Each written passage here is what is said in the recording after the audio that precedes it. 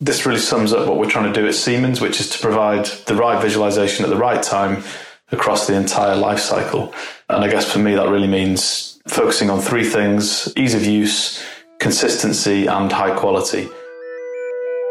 Welcome to this week's episode of Next Generation Design. I'm your host, Jennifer Piper. This week, we're getting a little more insight on visualization and what it means for our customization-obsessed consumer base. In this episode, I welcome two experts in the field to share their thoughts on the increased ease and speed of visualization, the use of virtual reality in design, and their predictions for where we're headed in the future. Today, I'm joined by our guests, Ben Widdowson and Gavin McCambridge. Ben, why don't you start off by telling us a bit about your role at Siemens?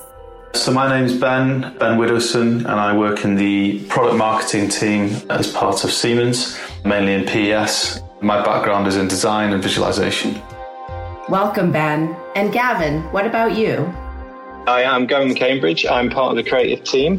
What we do within Siemens is, first of all, show people what is capable of for NX Render to do, and also create content that is used within NX Render in NX, whether that be materials or environments.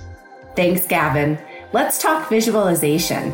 To start us off, can you give us a brief overview of what visualization means to you? I've worked in visualization for most of my career and seen firsthand how it can be used in the new product introduction process. Actually, early in my career, I worked for a large furniture manufacturer as their in-house designer. We developed flat pack furniture to be sold online and in store and in a catalogue, and we used visualization every day to communicate with people, starting with real-time visualization during design reviews. We used to use photoreal renders and animations when presenting concepts to the customer. And then we'd even use close-up detail shots to show assembly and design for manufacture with the team on the production floor. And then finally, we'd also use photoreal images for marketing, which went into the customer's point-of-sale catalogue and on the website. And I guess this really sums up what we're trying to do at Siemens, which is to provide the right visualization at the right time across the entire life cycle. And I guess for me, that really means focusing on three things: ease of use, consistency, and high quality.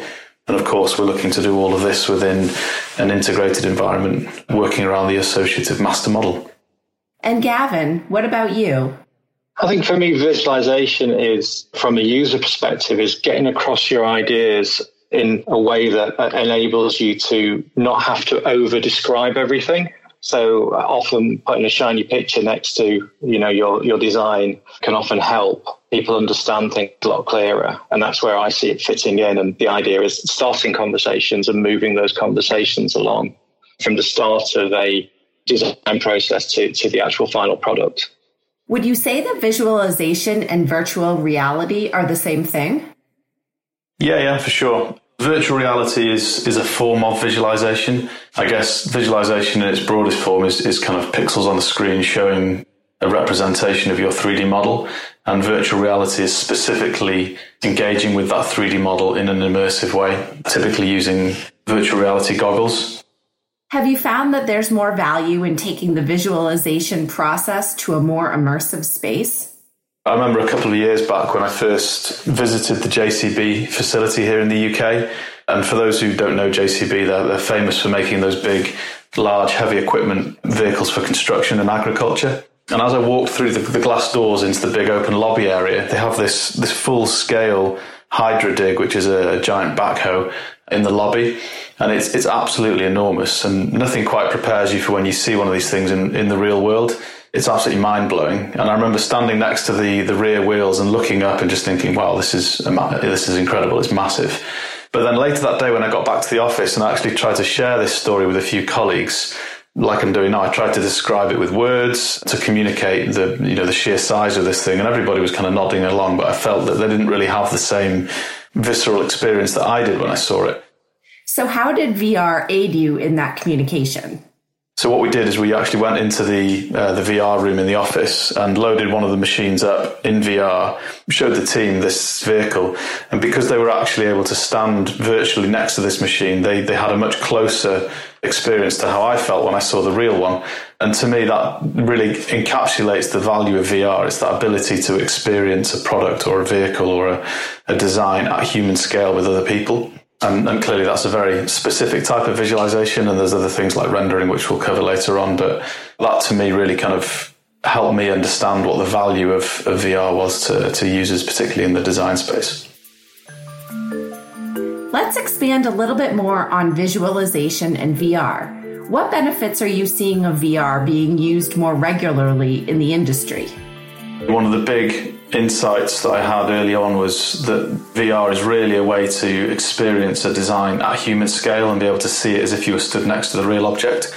I think the other key benefit of virtual reality is that you can do this with other people who aren't necessarily in the same room. So for an example of a car manufacturer or a heavy equipment manufacturer, if you have a team say based in the UK and another team say based in India, no longer do their teams have to travel to meet and review a physical prototype. They can now do this collaboratively in a virtual session from their desks. Have you seen VR affect how teams work remotely? The fact that we're kind of still in the midst of a global pandemic and many of us are still working from home, this has a massive impact on people's ability to be productive and still produce great work. And obviously, virtual reality means you can kind of do more design reviews earlier and quicker, which doesn't necessarily remove the need for a physical prototype, but it certainly means you can save those dollars for doing physical prototypes for the right time. Are there some industries embracing virtual reality more than others? I would say most industries to some degree, but I think the people that tend to be leaders in this space tend to be kind of automotive and transportation, and also aerospace. They always seem to be early adopters of these technologies, and you probably see that the car companies, for instance, they even have these virtual showrooms where you can go in and experience a car completely virtually and even make a purchase decision without ever seeing or touching the real thing. So they've always led the way in terms of adopting these new technologies, but certainly from what we've seen, many industries, including consumer products and marine, use virtual reality and immersive technologies across various parts of the design process. What would you say is the biggest barrier to adopting VR for industrial companies? Most people have probably seen or experienced VR in some capacity, normally as a nice glossy demonstration. But once you've seen a few of these, if you actually stand back and ask the question, so how did you get your design, your native CAD data from the CAD system into that VR experience?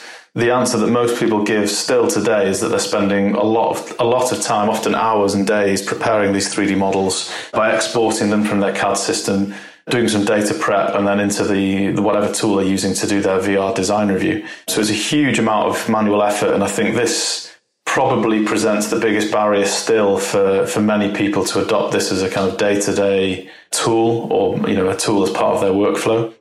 And what would help companies overcome those barriers? I think the most important thing to help people adopt VR is to make it really quick and easy for them to load large data sets into VR. They don't want to be spending all that additional time when they could be focusing that time on doing design, which obviously means, better products, more time spent on the design, better outcomes for the customer as well. So I think the key is being able to instantly load data into VR, do more design reviews, not have to do any of that manual data prep. As visualization becomes more and more ubiquitous, there becomes a need for the process to be more attractive to everyday consumers. Gavin, how is Siemens making visualization more customizable for customers? What we're trying to do is enable customers to be able to access high-end rendering at any stage of their design process.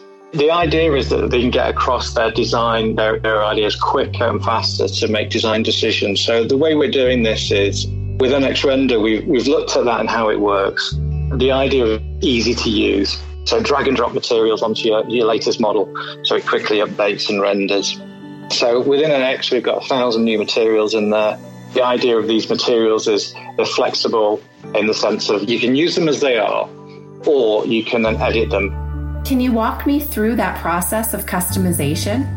So what we've done is we've looked at how to edit materials, tried to look at how easy that is to do. So effectively there, what you're looking at is you can change the color of the material, quite a simple thing, or you can go in and switch all the textures out to your own custom textures that you use to get your desired look for your design. This works on different levels. So we've got like a beginner level effectively, whereas you're just literally changing maybe how shiny something is or the color, as I've stated before. But then going into actually, getting really into it and capturing that actual material that you want. And the idea with these materials is we've looked at the design process, we've looked at manufacturing, and what we've tried to do is capture the most useful materials that we think our customers will be interested in. And how does this make the process more simple and user-friendly? So if you look down the list, there's loads of different types of plastics, metals, paints, different types of coatings for stuff. So hopefully by having this set makes it a lot easier for people to access and use. And then again, NX comes with quite a lot of content in it with the environment. So when I say environments, I'm talking about lighting. And again, it's using a simple drag and drop solution so that you can change your lighting quite quickly. And as with the material editing, NX has that functionality of being able to adjust to your level. If you want to add more content in there, your own content, you can do. Once you know the menu system, it's quite easy to do. Ben, do you have anything to add to that? I think the thing that people probably don't even notice but makes a massive difference in terms of ease of use is this kind of consistency. So when you apply a material, one of the materials that Gavin was talking about once, the idea is that you will get a very similar representation depending on which render mode you're in, so you don't have to be reapplying materials anytime. So you get a very kind of consistent workflow throughout and a consistent looking model regardless of where you are. Moving on to the visualization type workflow, what is the biggest benefit of working in an integrated environment? It means we can go from model to render very, very quickly. What we prefer to kind of champion is a VBOM system. So what we're doing is effectively setting up an assembly that sits where your EBOM sits, so your engineering BOM sits, and you can make changes to that. But the visualization data never touches that. And the idea of this is that you can set up your visualization side of things, have all your materials done, everything done there, but you never ever go into contact or contaminate, if you will, your EBOM. And then what you can do then is you can carry on working on it, making design changes as you do. And what would you say is the key factor in that time saved? So my background is in architectural visualization. That's where I started. And a lot of the time I would spend doing data prep. And what happens is I would be sent a model, I would prep that data. So let's say put materials on it, light it, get it ready to go, integrate it in. And then what we'd have is, as with any design process, there are going to be design revisions at times, which then again, that data has to come back. And if you're exporting it, importing it, this is all taking time. So having it all integrated, you're not having that. The most that we've got here using the VBOM system is we've just got to double check that if there are new parts, that they've had materials applied to them or you need to apply to them. So for us, it's a time saving. That's where we see it. What is the most important element when ensuring the effectiveness of visualization? The three key things for me when it comes to visualization are the quality, the speed at which you can produce an image or an animation, and the ease of use. And I think today in 2021, visual quality is essentially, it's an expected requirement of any tool. Most rendering tools on the market can produce a great image or animation. And, if you know which buttons to press, you can get a good result. So it's not really a differentiating factor anymore. With the way that game engines have progressed over the last few years, high-end visualization can now be done in real time, which means you don't have to wait for a render to appear. You can kind of get really good looking results in real time if you know what you're doing. Can you elaborate a bit on that and what it means for people using the process in their day-to-day work?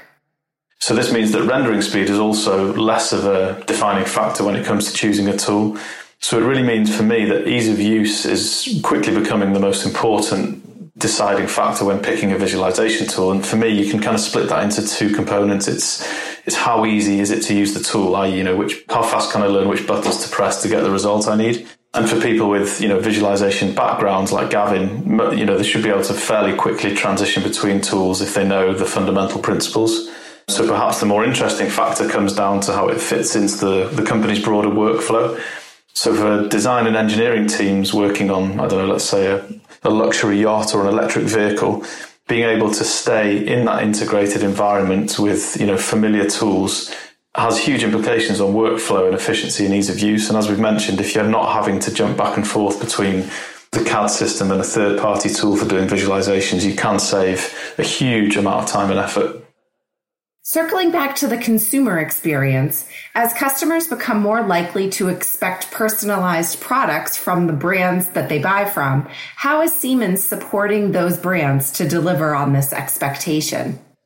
I think that now with the integration, things like NX Render and Realize Shape, we can start empowering users to make design decisions quite early in their engagements with customers. In addition to things like Realize Shape, we have appearance management. All of these functions can be used to create quite a powerful story for our customers, if you will. Can you give us an example of that tech in action? We had a recent engagement with a luxury yacht manufacturer. And what we were doing was looking at how they use quite a lot of these different functions that we have within NX. So partly it was to look at NX Render. We also showed them how using Realize Shape, you can quite quickly animate your scene by adding in quite a lot of soft furnishings and stuff, especially if you're from a background like me. So my background is in polymodeling. It was very quick for me to adapt to Realize Shape and actually be able to create quite a lot of content to put into this yacht model that we were given to work with. And then on top of that, then we could use things like appearance management. And what are the benefits of a program like appearance management? So appearance management allows you to really go over and above what you would generally do with a mood board, where you're showing a customer a certain amount of materials next to each other on a board, whereas in appearance management using NX Render and Realize Shape, you can actually then show them in context. So how the materials will fit together, how they're going to look next to each other, and to really get the feel for the space and the materials coming through. And we found that worked really well, especially with quite a big model as obviously luxury yachts are. Ben, can you share your perspective on customer customization? As Gavin said, whenever you can kind of co-create with the customer, such as with the interior of a luxury yacht, it just makes the design process a lot smoother, reduces the number of meetings it might take to work up a design with a customer. Naturally, the follow-on from that is that it reduces the overall design and manufacture time and reduces the amount of errors, which is all good in terms of keeping costs down and keeping customers happy. And I think being able to show the customer their appearance options, whether it's through images or animations, as Gavin mentioned right at the start of the episode, it just means they can imagine more clearly what the result is going to be, rather than through a set of traditional schematic drawings or traditional, physical material samples where they can't necessarily imagine how those are going to look mapped onto the final product. So I think having this functionality available inside of, an integrated design application like NX is really important. With the automotive and marine industries, styling and designing interiors is becoming more and more important. How are we catering to that rise in customization popularity with the technology that we offer? If we look back at the yacht story that we were just talking about, one of the things that we did do was we created a lot of the soft furnishings, the seating in there. And what this allowed us to do is actually put it into its rough sizes and then actually give it the correct shape that it will be when it's actually created. What tool would you use specifically for that task? Realize Shape was very easy to work with to do that. It's in my mind, it's quite a sculpturing tool for that. And once you've understood how it works and where all the settings are for it, it's absolutely brilliant. My background being in polymodeling actually really helps. One of the other great aspects of it is anything that I create in there using Realize Shape, I can also save out to a reuse library.